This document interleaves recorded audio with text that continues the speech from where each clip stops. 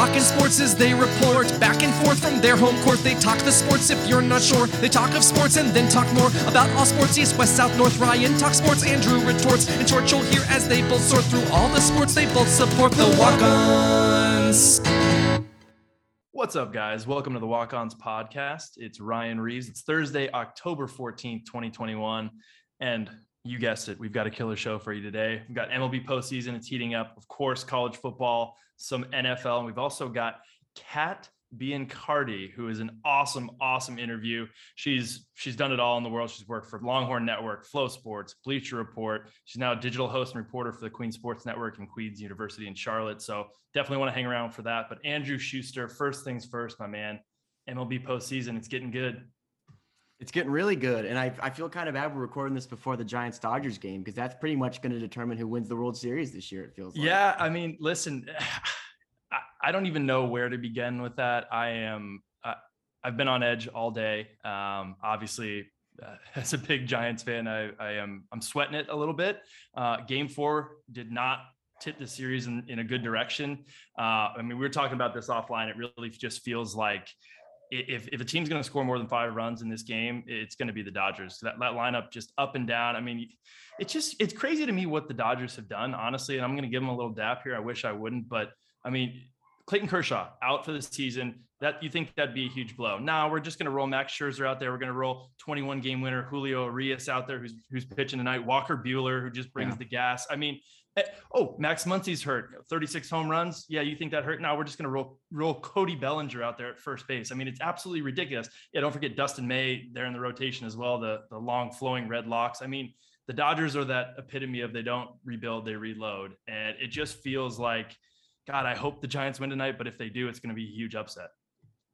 Yeah, and it's, oh man, there's so many things you could talk about with this series. Like I said, in the opening, I think whoever wins this is probably the favorite to win the World Series. I agree. Let me say this. I hate the Dodgers. I have nothing against the Giants, but part of me, I can't lose because the Giants win great. Screw the Dodgers. Glad they're out of here. Part of me is kind of looking forward to the Dodgers winning so that they can play the Astros in the World Series and they give the baseball world what we all know we need to see. But like I said, I hate the Dodgers. If the Giants win, I'm not going to lose any sleep over it. But yeah, and I think the biggest takeaway is how this is going to potentially shake up the wild card going forward. The MLB CBA, I think they're reconvening the negotiations this year. And I'm sure, especially with two premier teams like this, the Giants, the Dodgers coming to the table saying, we cannot repeat this. We cannot have potentially the two best teams in the MLB facing off in the NLDS. At the very least, this is an LCS. We're getting a 7-game series, not a 5-game series.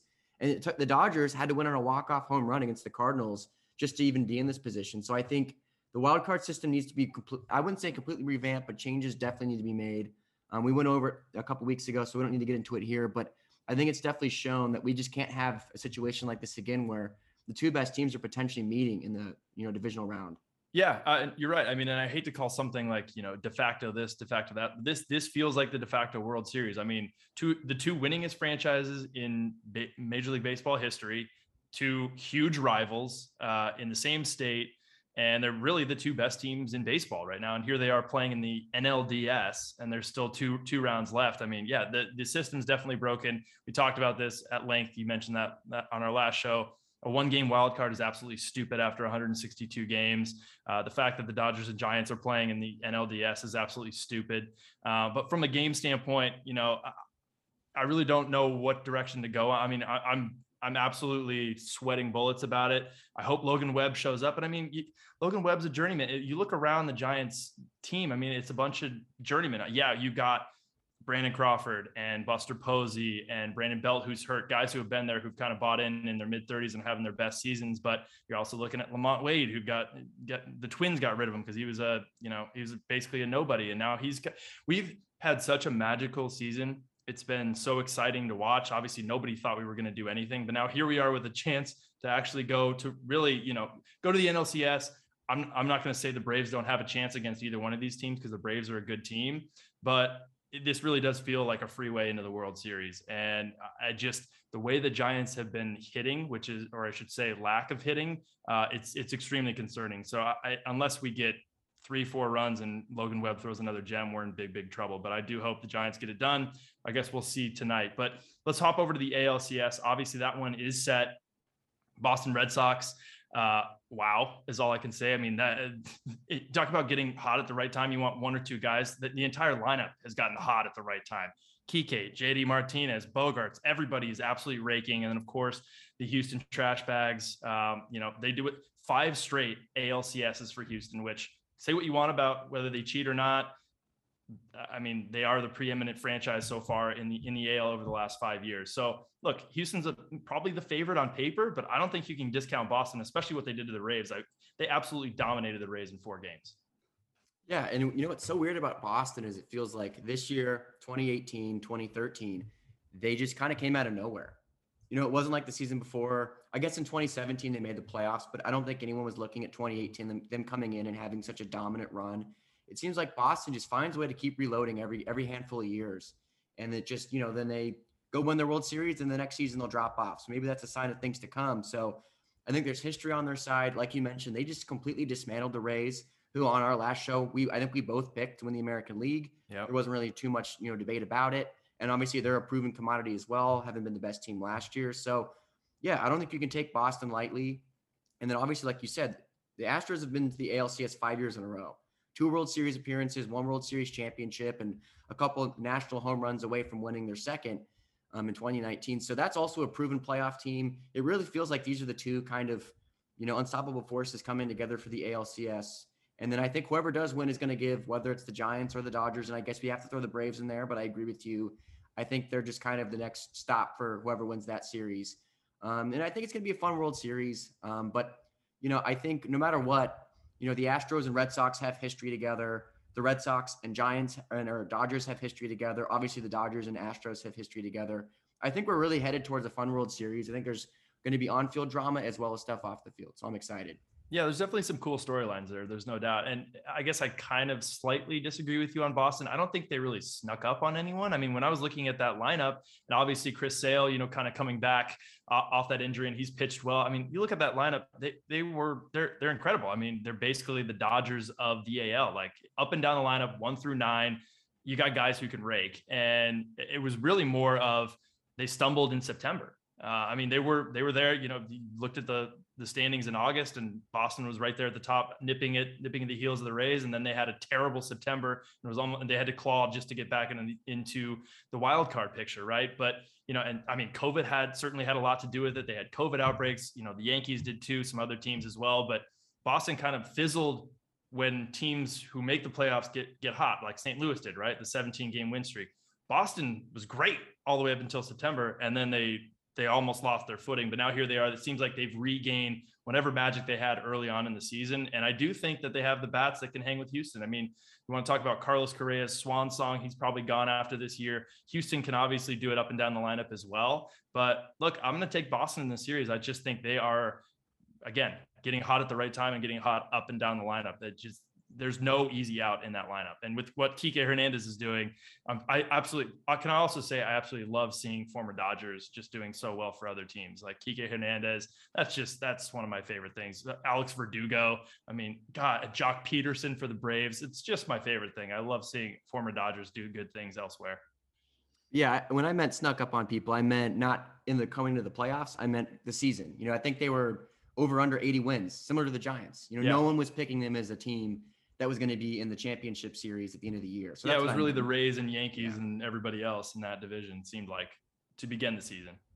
Exactly. Yeah. So you have they were competitive all season. So to be like, what are they doing in the playoffs is short-sighted. I just meant going into the year, it feels like, especially 2013 as well. And 2018, they overexceeded what was the preseason expectation. Sure. Well, like Farva, you did not specify. So I had to take you at your word, Andrew. All right, look, let's wrap this thing up. Based off who we have left, obviously, right, there are 5 teams left, 4 after tonight. Who's your World Series matchup now? Dodgers Astros. God, I'm telling you, it's going to be the perfect thing for the MLB. And if there's some intervention from the league side, I wouldn't be surprised. That would be interesting. And you're certainly doing your best to work your way off of this podcast, picking against mine and Seamus's team. So nice job on that, Andrew. But we're going to hop over to our interview with Kat Biancardi, and then we'll talk some NFL, college football, and we'll wrap it up with our dudes and duds. We will be right back. Our guest today is a proud Texas Longhorn alum. She's done just about everything in sports broadcasting, from working behind the camera to doing color commentary and sideline reporting for the Longhorn Network, Flow Sports, and Bleacher Report. She's a real Swiss Army knife, people. Now she's a digital host and reporter for the Queens Sports Network at Queens University in Charlotte. It's a longtime friend of the show, Katerina Biancardi. How are you? I'm doing wonderful. Thanks, guys, for having me. Seriously, it's an honor to be on this podcast. Well, it's an honor to have you. And I apologize for the Katerina. Andrew wrote our intro this morning. So, I'm sure you guys have a nice rapport. So as somebody who doesn't know you, I feel like I can call you Katerina. Is that okay? Absolutely. Without a doubt. Katerina, they used to meow at me back in the day. Oh boy, I'm sure that was fun. You have no idea. Well, let's get right into it. Obviously, as a UT alum, I mean, the Red River Showdown game, it was an instant classic last week. Look, me personally, I was at a wedding. I was wine tasting. I watched the first half, and I actually felt okay missing the second half because I said, this ball game's over. The Longhorns are going to win this. It's history. But of course, the 21-point deficit, OU came back after benching starting QB Spencer Rattler for backup Caleb Williams. Look, despite the end result, obviously it leaves a bad taste in all UT fans' mouths. But do you have any positive takeaways from this game as a Texas fan? Oh, absolutely. And ESPN actually just recently put out their midseason awards, which actually gave out coach of the Home Depot coach. And I was actually surprised when I saw that Stark got it because I was like, maybe, yeah. But then I understood what they were saying is because of the fact that his play calling abilities are so creative. And that was one thing that Hurt Street mentioned on the broadcast was after that initial opening drive play where Texas scored a touchdown. Lincoln Riley, combated with also another creative play and saying like, hey, like this is going to be fun, play callers. And what's also really cool is that, Stark is not a stranger to play calling. I mean, if you're play calling for Nick Saban at Alabama, you got to feel pretty confident in what you're going to do. And that's one thing that I think the positive is that this Texas offense is still good. And it's also something that despite inheriting young players, I mean, you're inheriting like a quarterback who really only played because Sam Ehlinger got hurt in the Alamo Bowl and had to earn his spot back after Hudson Card, had their initial start. You can see how there is super intensity and focus on executing this offense. So I think that's a huge positive. On top of that, Bijan Robinson, I mean, guys, like literally, he is so dominant. If he doesn't win the Doak Walker Award, I mean, it must be that because of the fact that he doesn't run any more yards because he is just so explosive and he is, absolutely special. And I think that in terms of positives, it's positive because of the fact that Texas isn't going anywhere with Stark. It's looking good. Yeah, it's looking good. And hey, you know what? It's his first year. You're not going to turn it all around at once. And even though OU won, I'm sure you're taking some great solace in what's going on in Norman right now with the discord with the quarterback competition.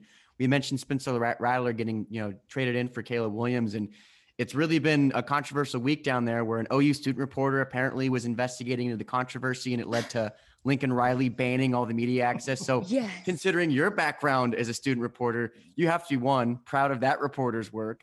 And then two, proud as a TU or a UT grad that there's some things going on there. Andrew, that hurt. I know. Ooh, that hurt. That sounded like you were a part of that. That area and that stinky area called College Station, because that's what they like to call us is TU. Okay. Yep. Anyways, what do you think of what's going on in Norman? What do you think is going on with that quarterback discord? Well, anytime you have a guy who is a preseason Heisman contender and you have to, first of all, his fan base is booing him and calling for the backup to come out. It's not going to look good. College Game Day did a really nice job of putting a piece together about, hey, how are you going to respond to that? Have your fans ever booed you? And Rattler's like, no. And I'm thinking to myself, somebody decided not to have their ears cleaned out that day. Regardless,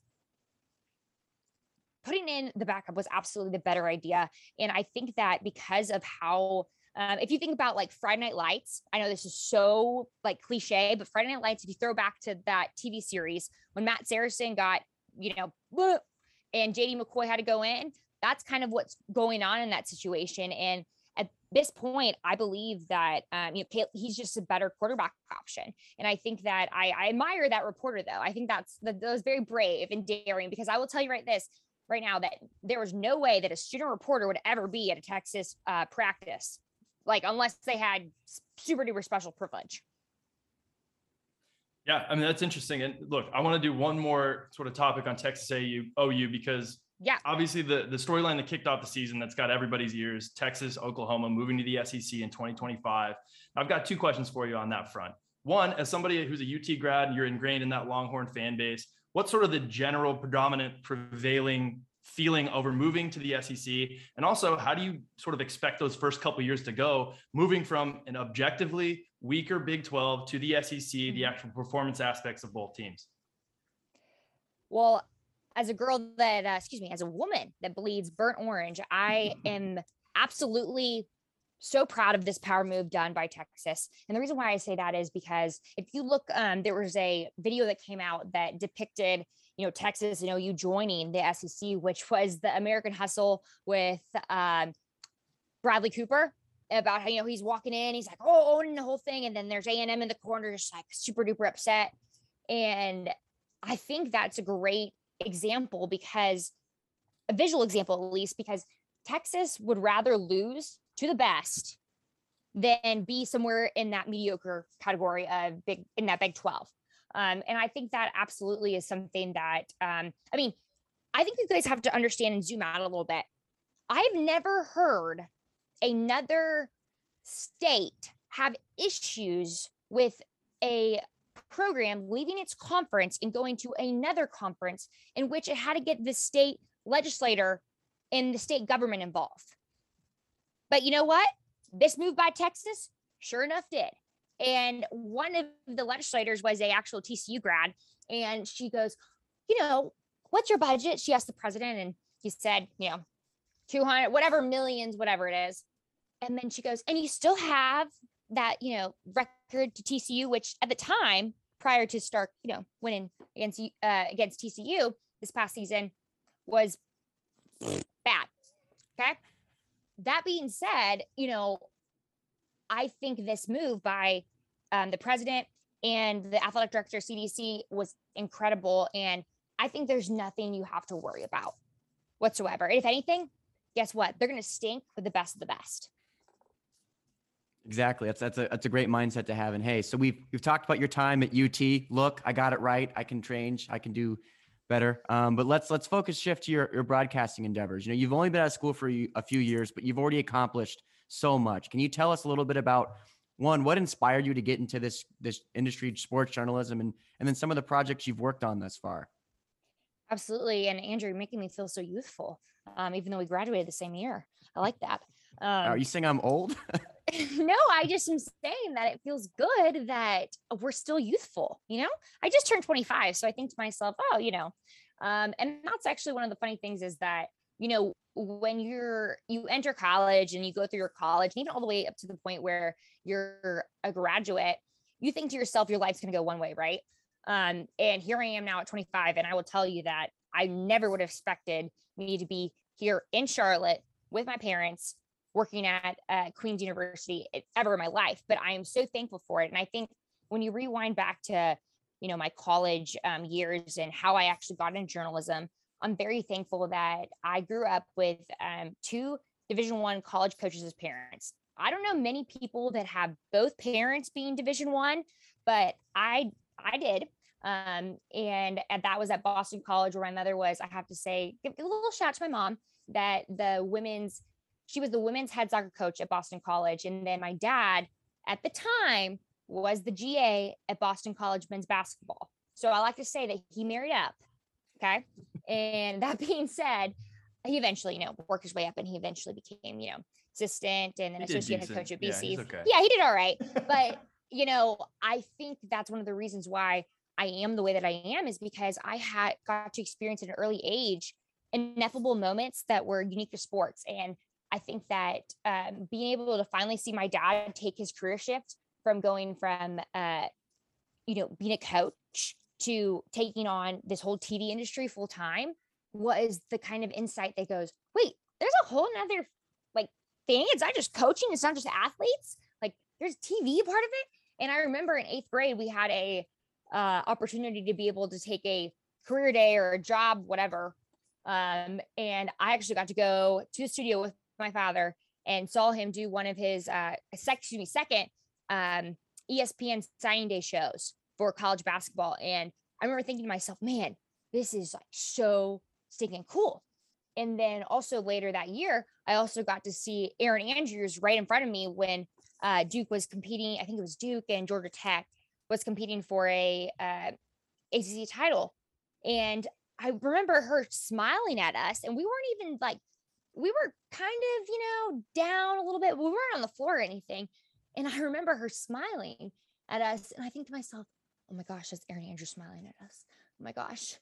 And this must have been this now feels like a long time ago now that Aaron Andrews now is with Fox and she's already did Dance with the Stars thing. But I remember thinking to myself, I saw her with that microphone and just the class that she had and the way that she carried herself. And I thought, wow, that's exactly what I want to do.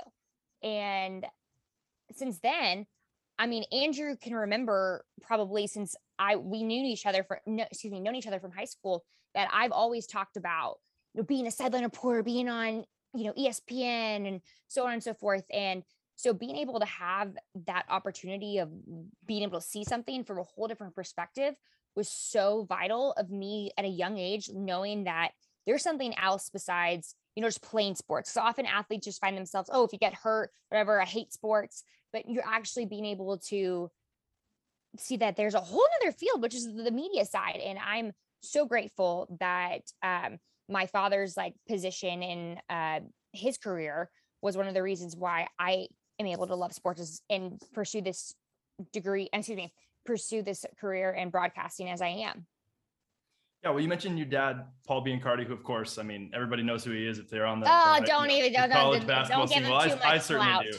He's a big time voice. And you also mentioned Aaron Andrews, right? There are obviously some incredible women in this industry. I'm off the top of my head, Maria Taylor, Malika Andrews, Cassidy Hubbard, Rachel Nichols, the list goes on. But you've obviously accomplished a lot already in your young career. I'm just curious, look, let's just be real, right? Sports and sports industry and sports media has long been, it's a boys club, right? It's a man's game. Without a doubt. Yep. How do you how have you kind of handled that transition, sort of helped you not only differentiate from your dad, right? Because you're working on your own path, but also kind of carving out a career for yourself as a woman in a man's world, for a lack of a better term. Absolutely. And that is without a doubt true. I appreciate you recognizing that it is a man's world. It's a boys club. It's a good old boys club. And I hate to say this, and Andrew will probably make fun of me about this, but from high school days, but I'm a big Taylor Swift fan. Okay. And her song, The Man, is a very good example of how a woman has to operate in a sports dominated world, because it's, I'm having to run as fast as I can just because, but if I was a man, it'd be easier. And it's funny because I often talk to other guys in sports journalism. They go, "Oh, it's must be so easy to be a girl." And I go, well, "What do you mean?" And they go, "Well, people want to hire girls more because females are a minority." And I think to myself, okay, maybe that's true, but do you know how much harder females have to not prove themselves? Because I think that's something that is a negative thing, to have to prove yourself, but have to work harder to show and just demonstrate that they are capable of having an exact same position as a man. I can't tell you how many times I have been in job interviews, and also job interviews that just talk to people in sports that says, we're looking to hire more than a pretty face. And I remember one job interview, I responded, "Well, it's a good thing I can do it all." And later, right immediately after, I write thank you notes to any job interview that I have. And I remember putting in the PS, can't wait to show you I'm more than a pretty face, smiley face.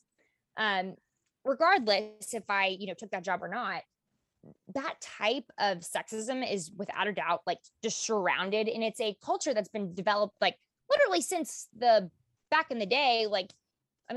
probably since Adam and Eve, because Eve, had the apple and, scarlet letter and all that jazz, where you find yourself as a woman having to think about things that a man doesn't have to think about, right? So you're having to think about as a woman, okay, what am I going to wear?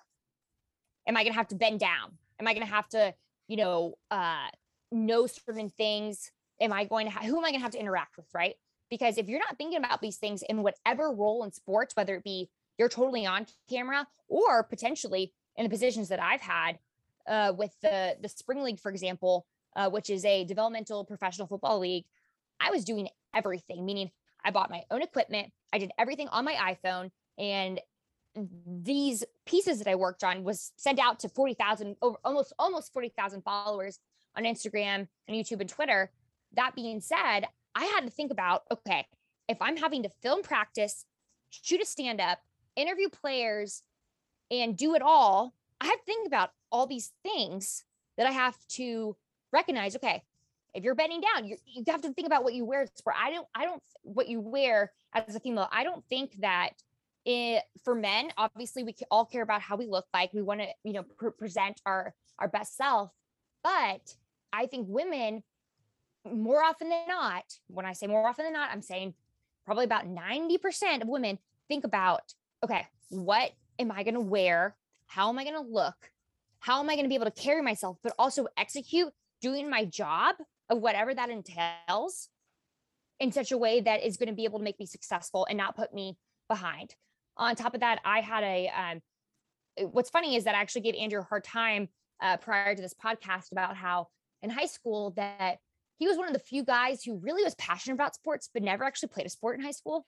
But I always appreciated how passionate he was.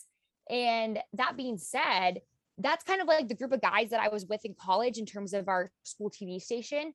And those guys would literally come at they were Andrew Schuster and his little group of friends, like freshman, sophomore year. So, pretty immature. I'm thinking to myself, The how do Schuster any of these minions. guys? I can only I know, imagine. right? I think to myself, okay, how are any of these guys now in college? They must not get any dates. My goodness. Because they're so concerned about all these sports stuff that I'm just a person that they're just now meeting, and they're like down my throat about how if I don't know one thing, blam, you're written off. And I think that's another thing about being a woman is that you have to know just as much about your subject, whether you're on camera or you're behind the scenes. And on top of that, you have to know as a woman, like I mentioned about being behind the scenes, how the production goes. And you need to be just as knowledgeable, but without being a know-it-all. Because I think that often with both genders, male and female, people can be annoying, right? People can be annoying. People want to, get as much information as they can. People want to constantly network. Well, I personally like the word connect, because whenever I meet somebody, I always try to find one thing that, stands out about them that outside of something in the industry, right? And so when you're going through those motions, you have to think about how you can be genuine and authentic through that process of doing whatever it is you're doing, whether it be on camera or it be behind the scenes, and how you can honestly connect with that person and think to yourself, okay, how am I going to be able to still do what I have to do and execute my job while also recognizing that I have to think about this other person and be actually mindful of them? Because I can't even tell you. And when I say I know y'all mentioned some big names like Maria Taylor. She's an example of someone who's a family friend who I had the privilege of being able to shadow her and see the job that she did while she was at ESPN. And along with that, Jenny Taft, I'll never forget. Was one of the nicest people to me and was an example of how to carry herself as a woman in sports, between the way that she dressed, the way that she carried herself. And Jenny Taft is one of the top dogs at Fox. She is incredible. And to be able to see her just be so kind to me, I think also also says a lot about how we're supposed to conduct ourselves, to be kind, but not to be, you want to be kind, but you don't want to have to be someone that can be easily taken advantage of. And I think that as a woman, often you find yourself having to be able to be like, okay, how am I supposed to be? And if anything, I think the best way to be is unapologetic, which is a really great example of that is Casey Smith with Barstools. I think she's someone who is totally unapologetic and just totally is someone that women should Okay, if you want to do Barstools, that's great. But if you want to be totally, more business and carry yourself a certain way, then you can be that other way. I think that as a woman, you have to figure out, okay, what am I going to do? Who am I going to be? Who am I? And how am I going to continue to take jobs and opportunities so I can continue to be who I want to become? Because I will tell you that as a woman, it is a lot harder to come back from something compared to a man. I mean, I think that that's my personal opinion. But so that being said, if you want to go and be all Barstools, go be all Barstools. But if you want to be a woman who is someone who has to want to be on the sidelines and you want to be in that professional setting and you want to be on SportsCenter, then you have to set up yourself for that. I think that it's all about, as a woman, owning who you are, what values that you have to bring, what value you have to bring to your audience, and just truly owning whatever subject you're covering unapologetically. Yeah, I love it. And you referenced Taylor Swift. I thought maybe you were going to go with Shake It Off, because I think that also applies. But well, that's with Texas football. Honestly, one thing that I wanted to mention was that I think, what's so wonderful about Texas is that, and Matthew McConaughey said something like this, that other programs and fans like to hate Texas more than they like them or love themselves. I mean, that's why the horns down gesture, at first, when it first came out, I thought, what little dirt bags? But then I recognized, oh my gosh, that's a compliment. Thank you. And I think that's one of the things where you can just totally shake it off. And that's one of the reasons why Taylor Swift is so successful. There you go. They can't cut you down if you're not already on the pedestal to begin with. But Kat, I hate to do this. We are out of time, but I got to say, this was one of my favorite interviews of all time, because anybody who can cut Andrew down a peg or two, you're all right with me. And I absolutely loved it. Also want to make sure to give you a shout out on Twitter. You guys can follow her at Katerina Biancardi or on Instagram at Katerina_Elise. Kat, thank you so much for being with us. This was a blast. We really appreciate it. We'll have you on again soon for sure. Thank you, gentlemen. All right, we are back. Our special thanks again to Kat Biancardi. That was a great interview. Make sure to check her out on Twitter at KE or Instagram at Katerina_Elise. And Andrew, I got to say, it was refreshing to have a guest on finally who knows a little bit about my boy Andrew Schuster and what a shyster you can be. Yeah, and the crappy thing is we're recording this. She's throwing me under the bus. As soon as we get off, nothing but nice things to say. Could not have been just like, I love this guy. He's the best. He's the GOAT. And none of it was captured. So you guys, it's like, show the receipts. We don't have any. Yeah, if it's not on air, it didn't happen. But to be fair, Andrew, if she said anything nice to you on air, I was going to make you edit it out anyway. So, and it's neither here nor there. I would expect nothing less. Yeah. Well, it's a good lead in to a little college football. Obviously, we talked OU Texas, covered that one at length. Again, our thanks to Kat for that. But let's do some quick Week 6 highlights. Obviously, Alabama goes down to unranked A&M on that last second field goal. That was awesome. Iowa tops Penn State in an awesome top 5 game. I don't know those look like the two best teams in the Big Ten to me. I'm not sure, what Ohio State's doing, but we'll see. Ole Miss over Arkansas, offensive thriller. That was a lot of fun. Andrew, what's just your overall biggest takeaway from Week 6? Well, I think my biggest takeaway was that the Big Ten might have 2 teams in the college football playoff. Because, the other thing, too, is like Ohio State had that early season loss to Oregon, but they're going to play Penn State again. And obviously they have the name recognition that if they go down the end of the season and really prove like that was a blimp on our record, it's not indicative of how we're playing right now. And then, you're going to there's 3 potential teams in the Big Ten that could be in the college football playoff. Then the other big takeaway, and it's kind of I don't want to give too much away, we're going to be the next topic, is that the Kentucky-Georgia game could also be huge this week. Kentucky, who would have thought number 11 could be game of the week, winner goes on to be the SEC East favorite. So that was a big takeaway. And then, just a lot of really awesome games this weekend. We talked about Texas, Oklahoma. That was exciting. Arkansas, Ole Miss was just an offensive. There was no defense played, it seemed, except on that 2-point conversion to end the game. Just a fun week. I think it was like, I was listening to the radio this week. Someone said that was a top 8 week of college football in terms of excitement in the last 30 years. So just a fun weekend overall. Yeah, well, I don't know where you come in top 8, like how you figure that out, but it was a great week. And I mean, college football is the best anyways. And when you get game after game after game that has a lot of meaningful outcomes and close games, that's what you want. I'm happy for the Big Ten, right? I mean, the last 10 years, it's basically Ohio State and everybody else. Once in a while, Wisconsin will sneak in there and then get blasted in the Big Ten championship game. So seeing Iowa and what that defense is doing is pretty incredible. You said at Penn State, they're going to have a big dance with Ohio State in a couple of weeks. So yeah, that'll be interesting. I still don't see them getting 2 teams in. I just don't think they have enough clout across sort of the landscape. But hey, man, they're going to make it interesting, and they're going to push the SEC to have one of those conferences have 2 teams in. But look, we mentioned defense. You mentioned the Kentucky-Georgia game. That's the big one coming up. Obviously, week 7. That's what everybody's looking at.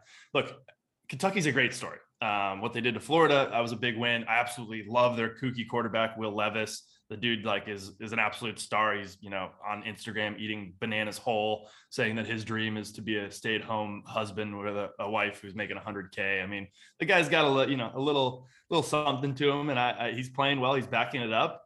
So I like that. I think Georgia's by far the best team in the country. I mean, that defense through 6 games has allowed 2 touchdowns, and I'm pretty sure both touchdowns were in garbage time. By their second team defense. I don't even know if their first team defense given up a touchdown all year. I guess the difference between what we were talking about with Georgia, Arkansas last week is at least Kentucky gets them at home, but I don't know if I see this being anything even closer than what Arkansas was. I hope it is, because I want to watch the game, but Georgia is really just that good. Yeah, no, you're right. They're ranked 11, but because they've beaten who they've played so far, and they haven't played a team like Georgia.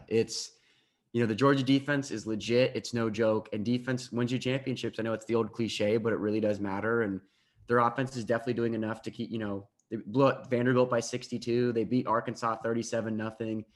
They passed the eye test. They've been in the playoff before. They're one of the handful of programs that's going to get the benefit of the doubt. But hey, Kentucky has the opportunity. It's not like there's a team in a non-power conference where they're undefeated, but they haven't played anybody.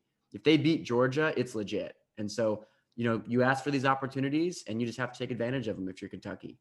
Yeah. Hey, man, that's in the words of Herm Edwards. That's why you play the game. So it's interesting. I mean, I love college football, and I love sort of this middle part of the season, right? Because you have some teams like Kentucky who's had, I guess, a favorable schedule. Yes, they played Florida, but they're 6-0. I mean, you look down the rankings. You got Oklahoma State at 12 at 5-0, Michigan State 6-0 at number 10, Wake Forest 6-0 at 16. Feels like that. These weeks like 5 through 8, you get these teams that you're like, oh, interesting. Are they going to be good? Or they're 6-0, 7-0, 8-0, and then those teams finish 8-4, 9-3. Once they start getting into conference play and playing the real deal. So. I don't put a whole lot of weight on the rankings just yet, but I do think Kentucky's an interesting team, and I would love to see them at least put up a fight against Georgia, but that defense is a little bit unfair. So a couple of those other teams that we mentioned, looking ahead to some of the big games this week, Michigan State's at Indiana. Look, we talked about Big Ten, right? Iowa, Penn State, Ohio State, Michigan State is undefeated. They got a Heisman candidate and running back. I mean, are they for real? I mean, I don't know, but it kind of goes back to what you're saying. The Big Ten, Michigan is also in the top 10 right now. They're off this week. Yeah. They have 5 teams in that top 10 ranking, and I think the ACC is down this year. I think the Pac-12 took a huge hit when Oregon lost. Yeah. So and then obviously the Big 12 could get a team in if Oklahoma stays undefeated, but I think too, the Big 10 just could have 2 teams by default, just because it's really been a down year. There's so much parity. And it doesn't seem like each conference just has a juggernaut that is destined for the college football playoff. So you could see a scenario where it's 2 Big Ten teams and 2 SEC teams. You're right, man. I think those are 2 clearly the best conferences. Yeah, Oregon basically killed the Pac-12 chances. I mean, you look at the ACC. Excuse me. The best 2 teams might be NC State and Wake Forest. NC State they're at Boston College this week. They obviously beat Clemson earlier in the season. Boston College is a chippy little team. They're a good team. They're not somebody you're going to go in and steamroll. So that's interesting. But NC State beats Boston College this week, and Wake Forest gets a win. I mean, we're looking at the ACC with NC State and Wake Forest as sort of their pillars and where they're planting the flag. So yeah, I mean, that would be a weird scenario, but I guess I wouldn't be as surprised if you see 2 Big Ten teams, 2 SEC teams, and then just fight it out for conference supremacy. Exactly. Yeah. I think I hate to say it, we still may be headed towards a Georgia-Alabama national championship, which if those are the 2 best teams, then that's what you want to see. So Yeah, but like I was listening to someone this week and he said, this would have been the perfect year to have the 12-team playoff. Because I feel like a lot of years we're going to get times where it's clear there's 4 teams that are better than the rest, but we're still going through the motions of a 12-team playoff. This year there really would be chaos if 12 teams got the chance to fight it out. So, it would be. It's just kind of whetting our taste for what could be coming down the line in the future. Yeah, it would be fun. And, as soon as they roll out the 12-team playoff, there's only going to be like 1 or 2 decent teams, like you said. But look, I mean, that's the fun of it. I like that there's a little bit more parity in college football these days. I mean, certainly not what it is across like college basketball. But, it would be nice to see 10, 12 teams. As much as I love the blue bloods, right? That's what gets you excited. I'd love to see some teams, make some noise that not everybody's talking about. So yeah, I guess we'll see. The last thing I'll say about this, wrap this up. Number 2, Iowa hosting Purdue. I'll say nothing more than that's a trap game. So be careful, boys. All right, let's move over to NFL. Obviously, the storyline that is dominating this week kind of just came out of nowhere. Jon Gruden stepping down, resigning as the head coach of the Las Vegas Raiders. Bunch of emails came out, misogynistic, homophobic, racist, you name it. It's out there. Obviously, there's going to be some more news here in the coming weeks. Probably some actual emails are going to be leaked. It's not good, Andrew. It's a really bad look, especially for a team like the Raiders, who, moving from Oakland to Vegas, they've got this brand new stadium. They started out 3-0, but it's so Raiders, it hurts. Yeah. And what's awful. I mean, we joke a lot on this podcast, but like, there's no other way to describe everything that's been going on. It's just shameful and embarrassing. And what's really horrible is like, we can sit there and say shame on Jon Gruden. He definitely deserves to never work in the NFL again, but this is not an isolated incident. And this was, for those that are listening and don't know, this was uncovered during an investigation into what was formerly the Washington Redskins, which for years have been known as a dysfunctional franchise that's, fostered a culture of abuse under Dan Snyder, who literally was kind of de facto forced out of running his own team. His wife is now the president and obviously the operating chairman. It's, the emails he was in the discussion with was the former president of the Washington football team. There's naked pictures of the cheerleaders, them talking openly homophobic, misogynistic. And so a lot of discussion this week has been, if these are some of the emails, there's 650,000 emails that they're combing through. This can't be the only incident of this happening. And so I think the NFL is pretty much like, I really hope this is all that surfaces, but this is clearly going to, I think, lead to some bad things of more stuff, surfacing from some of the people you hate to see it from, which is owners, team presidents, where it's really true that it's a culture of what's going on in the NFL and not 1 or 2 bad apples. And so I think we all kind of know this stuff happens. Obviously it's a boys club. It's a bunch of, wealthy white men who, kind of do this stuff behind closed doors, but now it's coming to the surface. And a lot of the stuff that was going on last year, I think, was pretty empty gestures. And it's just really tough to kind of know that this might be surfacing, and we're going to have to, have this discussion again. How much has really changed in the NFL? Yeah, it's ugly. It's bad. It's embarrassing. It's such a black eye on the NFL. And obviously the Washington football organization, Washington football team, the Raiders, Jon Gruden. I guess my 2 takeaways, first and foremost, I got to commend some of the coaches who've come out. Staley from the Chargers had a really, really good words. I think Shanahan from the Niners said, he had some good words where it's, look, man, you're accountable for everything you say. It doesn't matter if it was 10, 12 years ago. Gruden, this is not one of those things where, a high profile football recruit gets blasted for something that he said when he was like 14 on Twitter, right? I mean, it's not as excusable, right? It's, you still don't want to do that, but Gruden was a grown ass man when he said this stuff. And he was talking to other grown ass men. I guess 2 things that I take away from this. One, I can't believe it took this long for it to come out. I mean, if this has been almost a decade of this kind of stuff, and, in this era of information sharing and technology and everybody can kind of get access to whatever they want, I'm shocked it took this long. At least it did come out. And secondarily, you kind of hit on it, right? 650,000 plus emails. There's going to be more to come. There's going to be some bombshells dropped. There's going to be probably some guys that you would never expect who are going to get pulled into this. And, it's going to get a hell of a lot worse before it gets any better. Well, let's move on to maybe the one guy who's happier than anyone in the NFL that this is happening in Urban Meyer, because it's taking the focus away from all the shit that Urban Meyer's been doing. I mean, he's got to be the happiest guy on earth right now. I know it's absolutely insane. When you think about it, 5 years ago, could you have predicted that Jon Gruden was going to get caught in this scandal and Urban Meyer was going to get caught in his scandal within a week and a half period? And just two guys who've been like kind of coaching stalwarts the last 20 years are now just laughing stocks. And it came out this week that well before all the videos of him at his steakhouse in Columbus, you know, the Jaguars never respected him.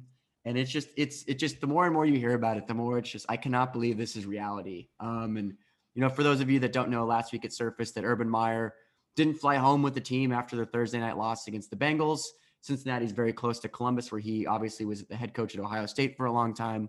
So he stayed back, was visiting with family, air quotes, and was caught on video kind of having this young co-ed dancing on him. And he claimed that he was just kind of letting her dance on him, but you can tell he'd had a few too many whiskeys that night and was not exactly saying no to the attention. And it's just, like you said, it's embarrassing. It's funny. And of all the times to have it happen, this Jon Gruden stuff is definitely taking the spotlight off of him. And yeah, what a just odd moment for two of the teams in the NFL to be going through this right now. It's just, that was probably my favorite part of the whole thing, where Urban Meyer, you know, he was on his Walk It Back tour, right? Like, oh, you know, these women were trying to talk to me and I was trying to pull away. And then under further review, there's another video where he's basically got his little, his finger at where the sun don't shine, and that young lady's behind. So there's always probably more information out there. We said it, the technology age, information sharing age, there's going to be people with phones at every angle. So unless you know that there's no one else with a phone of a different angle, you better not say that you didn't do anything wrong. So that's a bad look for Urban on top of a lot of other bad looks. How does this end for him? I mean, did they just play out the string with him? I don't even know how long his contract is, but I mean, he's certainly not going to survive that, especially if the Jaguars just don't win any games. But I mean, do they find a way to fire him mid-season so we can go to USC? Or, I mean, not the USC would even want him in this, but they probably would because they're terrible. Like how does this end for Urban Meyer in Jacksonville? Well, to answer your question, I think he has 5 years on his contract, so 4 more after this, and it's a pretty considerable sum. It's not the 10 years, $100 million that Jon Gruden had, but I think the Jaguars are trying to fire him. I think they want to fire him with cause, so they don't have to pay the $40 million. You know, I think it's pretty clear that he's not the coach that's going to turn this team around. Like I said, the locker room never respected him. This was not the first foible he's had. There was obviously the Tim Tebow nonsense. He hired the racist strength coach. That it was like, how are you aware of what's going on in this country right now that you can't hire this guy? It's been one thing after another. You know, he was caught on camera saying to Vic Fangio, it's like playing Alabama every single week. And it's like, did you not realize that's what the NFL was? It's just, I don't think there's been one positive thing that's happened for him. And he lucked into getting Trevor Lawrence, and he's just completely botched it on every regard. And I think worst case scenario, he finishes the season and then they fire him and go a different direction. But I think they're actively looking to have cause to get rid of him and not have to pay that ridiculous salary for just an absolute nonsense job he's done. Yeah, he's definitely the NFL version of Lemony Snicket's, just a series of unfortunate events, but all unfortunate events that were caused by his own stupidity. But hey, let's move away from coaches who suck and let's actually talk about some games. Week 6 preview, probably my favorite game on the docket, Chargers-Ravens. We all saw what Chargers-Browns was last week, but I think this could be even better. I mean, these are probably two of, if not the two best teams in the AFC right now. Obviously, give some credit to the Bills, but this is going to be freaking awesome. Lamar Jackson versus Justin Herbert. Let's get it on. I mean, I would throw Josh Allen in this mix, but this might be the two most exciting quarterbacks in the NFL right now. Yeah. And I think both defenses are good enough that like they'll put up some resistance, but we could see another 49-42 game. I read a statistic this week that the Browns were the first team in NFL history to score more than 40 points and not turn the ball over and lose the game. And have over 500 yards of offense. Yeah. There's actually, I think it was like a team has never not turned the ball over, scored more than 40 points and lost. And also a team has never had over 500 yards of offense and lost. And they did all of them. The Browns did all of them. And so I think, and obviously we saw the heroics Lamar Jackson's done this year in a couple of games. Dude's so much fun to watch. The Broncos are like, oh, we're going to play them. We're going to shut down the running game. He's like, fine, I'll just drop 300 yards on you guys in the air. He can do it all. He might win another MVP this year. Who knows? There's so much exciting quarterback play. We're going to get to see it on full display in this game. Yeah, he's awesome, man. As a fan, it's exactly the guy you want to watch. He's just electrifying every single play. You never know what's going to happen. I just worry that, he's got to stop taking hits, man, because God, I want to see him play for 10, 12 years because he's just so awesome. And hopefully those legs of his stay with him. Well, we mentioned the Browns. They're at the Cardinals, the undefeated Cardinals.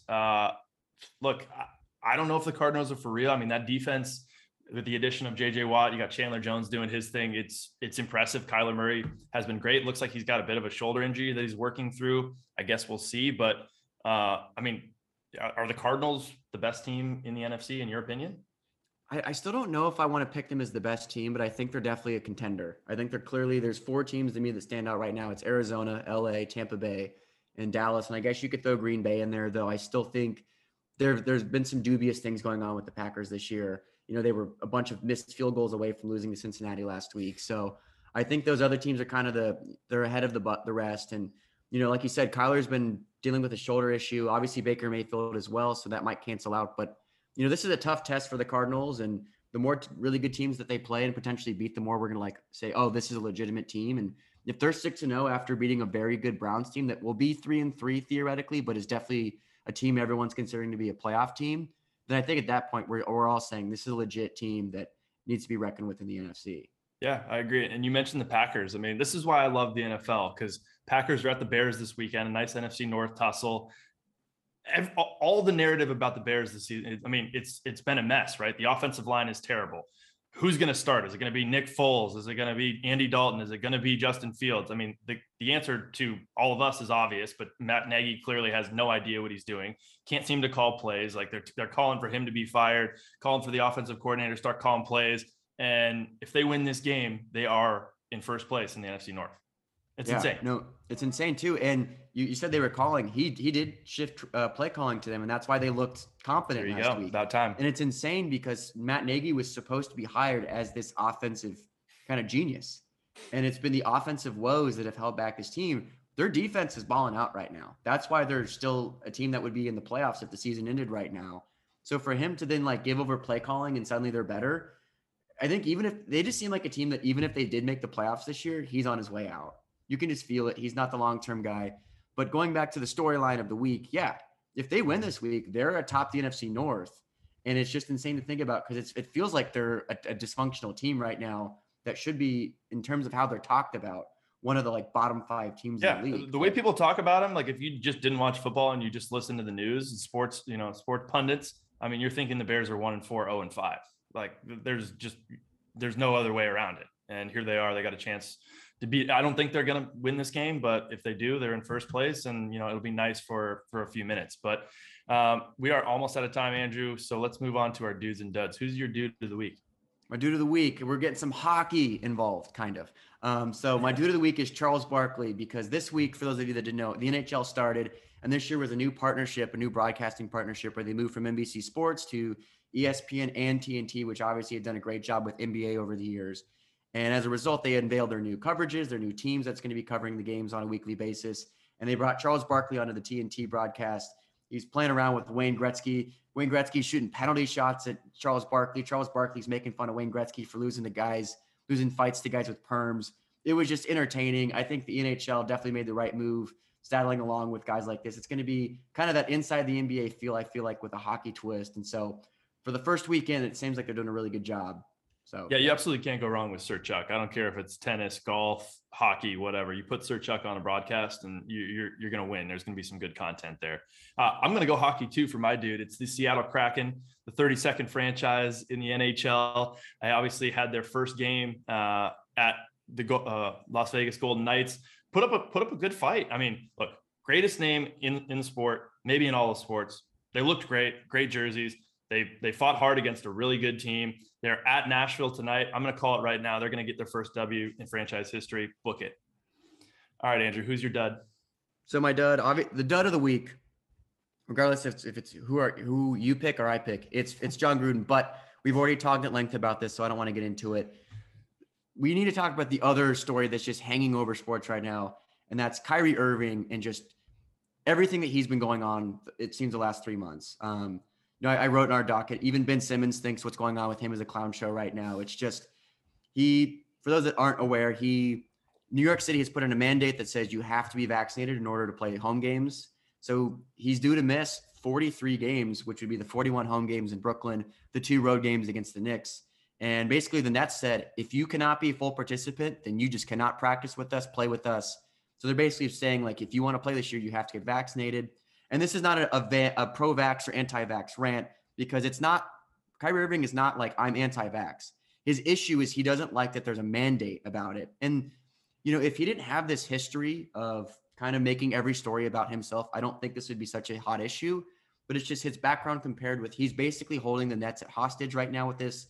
Kevin Durant and James Harden have to be furious. They're the runaway favorite to win an NBA title. And now this kink in the armor emerges because this NBA superstar just has to take the contrarian position against every hot topic issue and make it about himself. It's nonsensical. He went on a rant yesterday on Instagram Live or Wednesday night, basically trying to defend his position. It was just a bunch of nonsense circles he's talking around himself. It's just clearly an NBA superstar who has to make every single story about himself, whether it needs to be about him at all or not.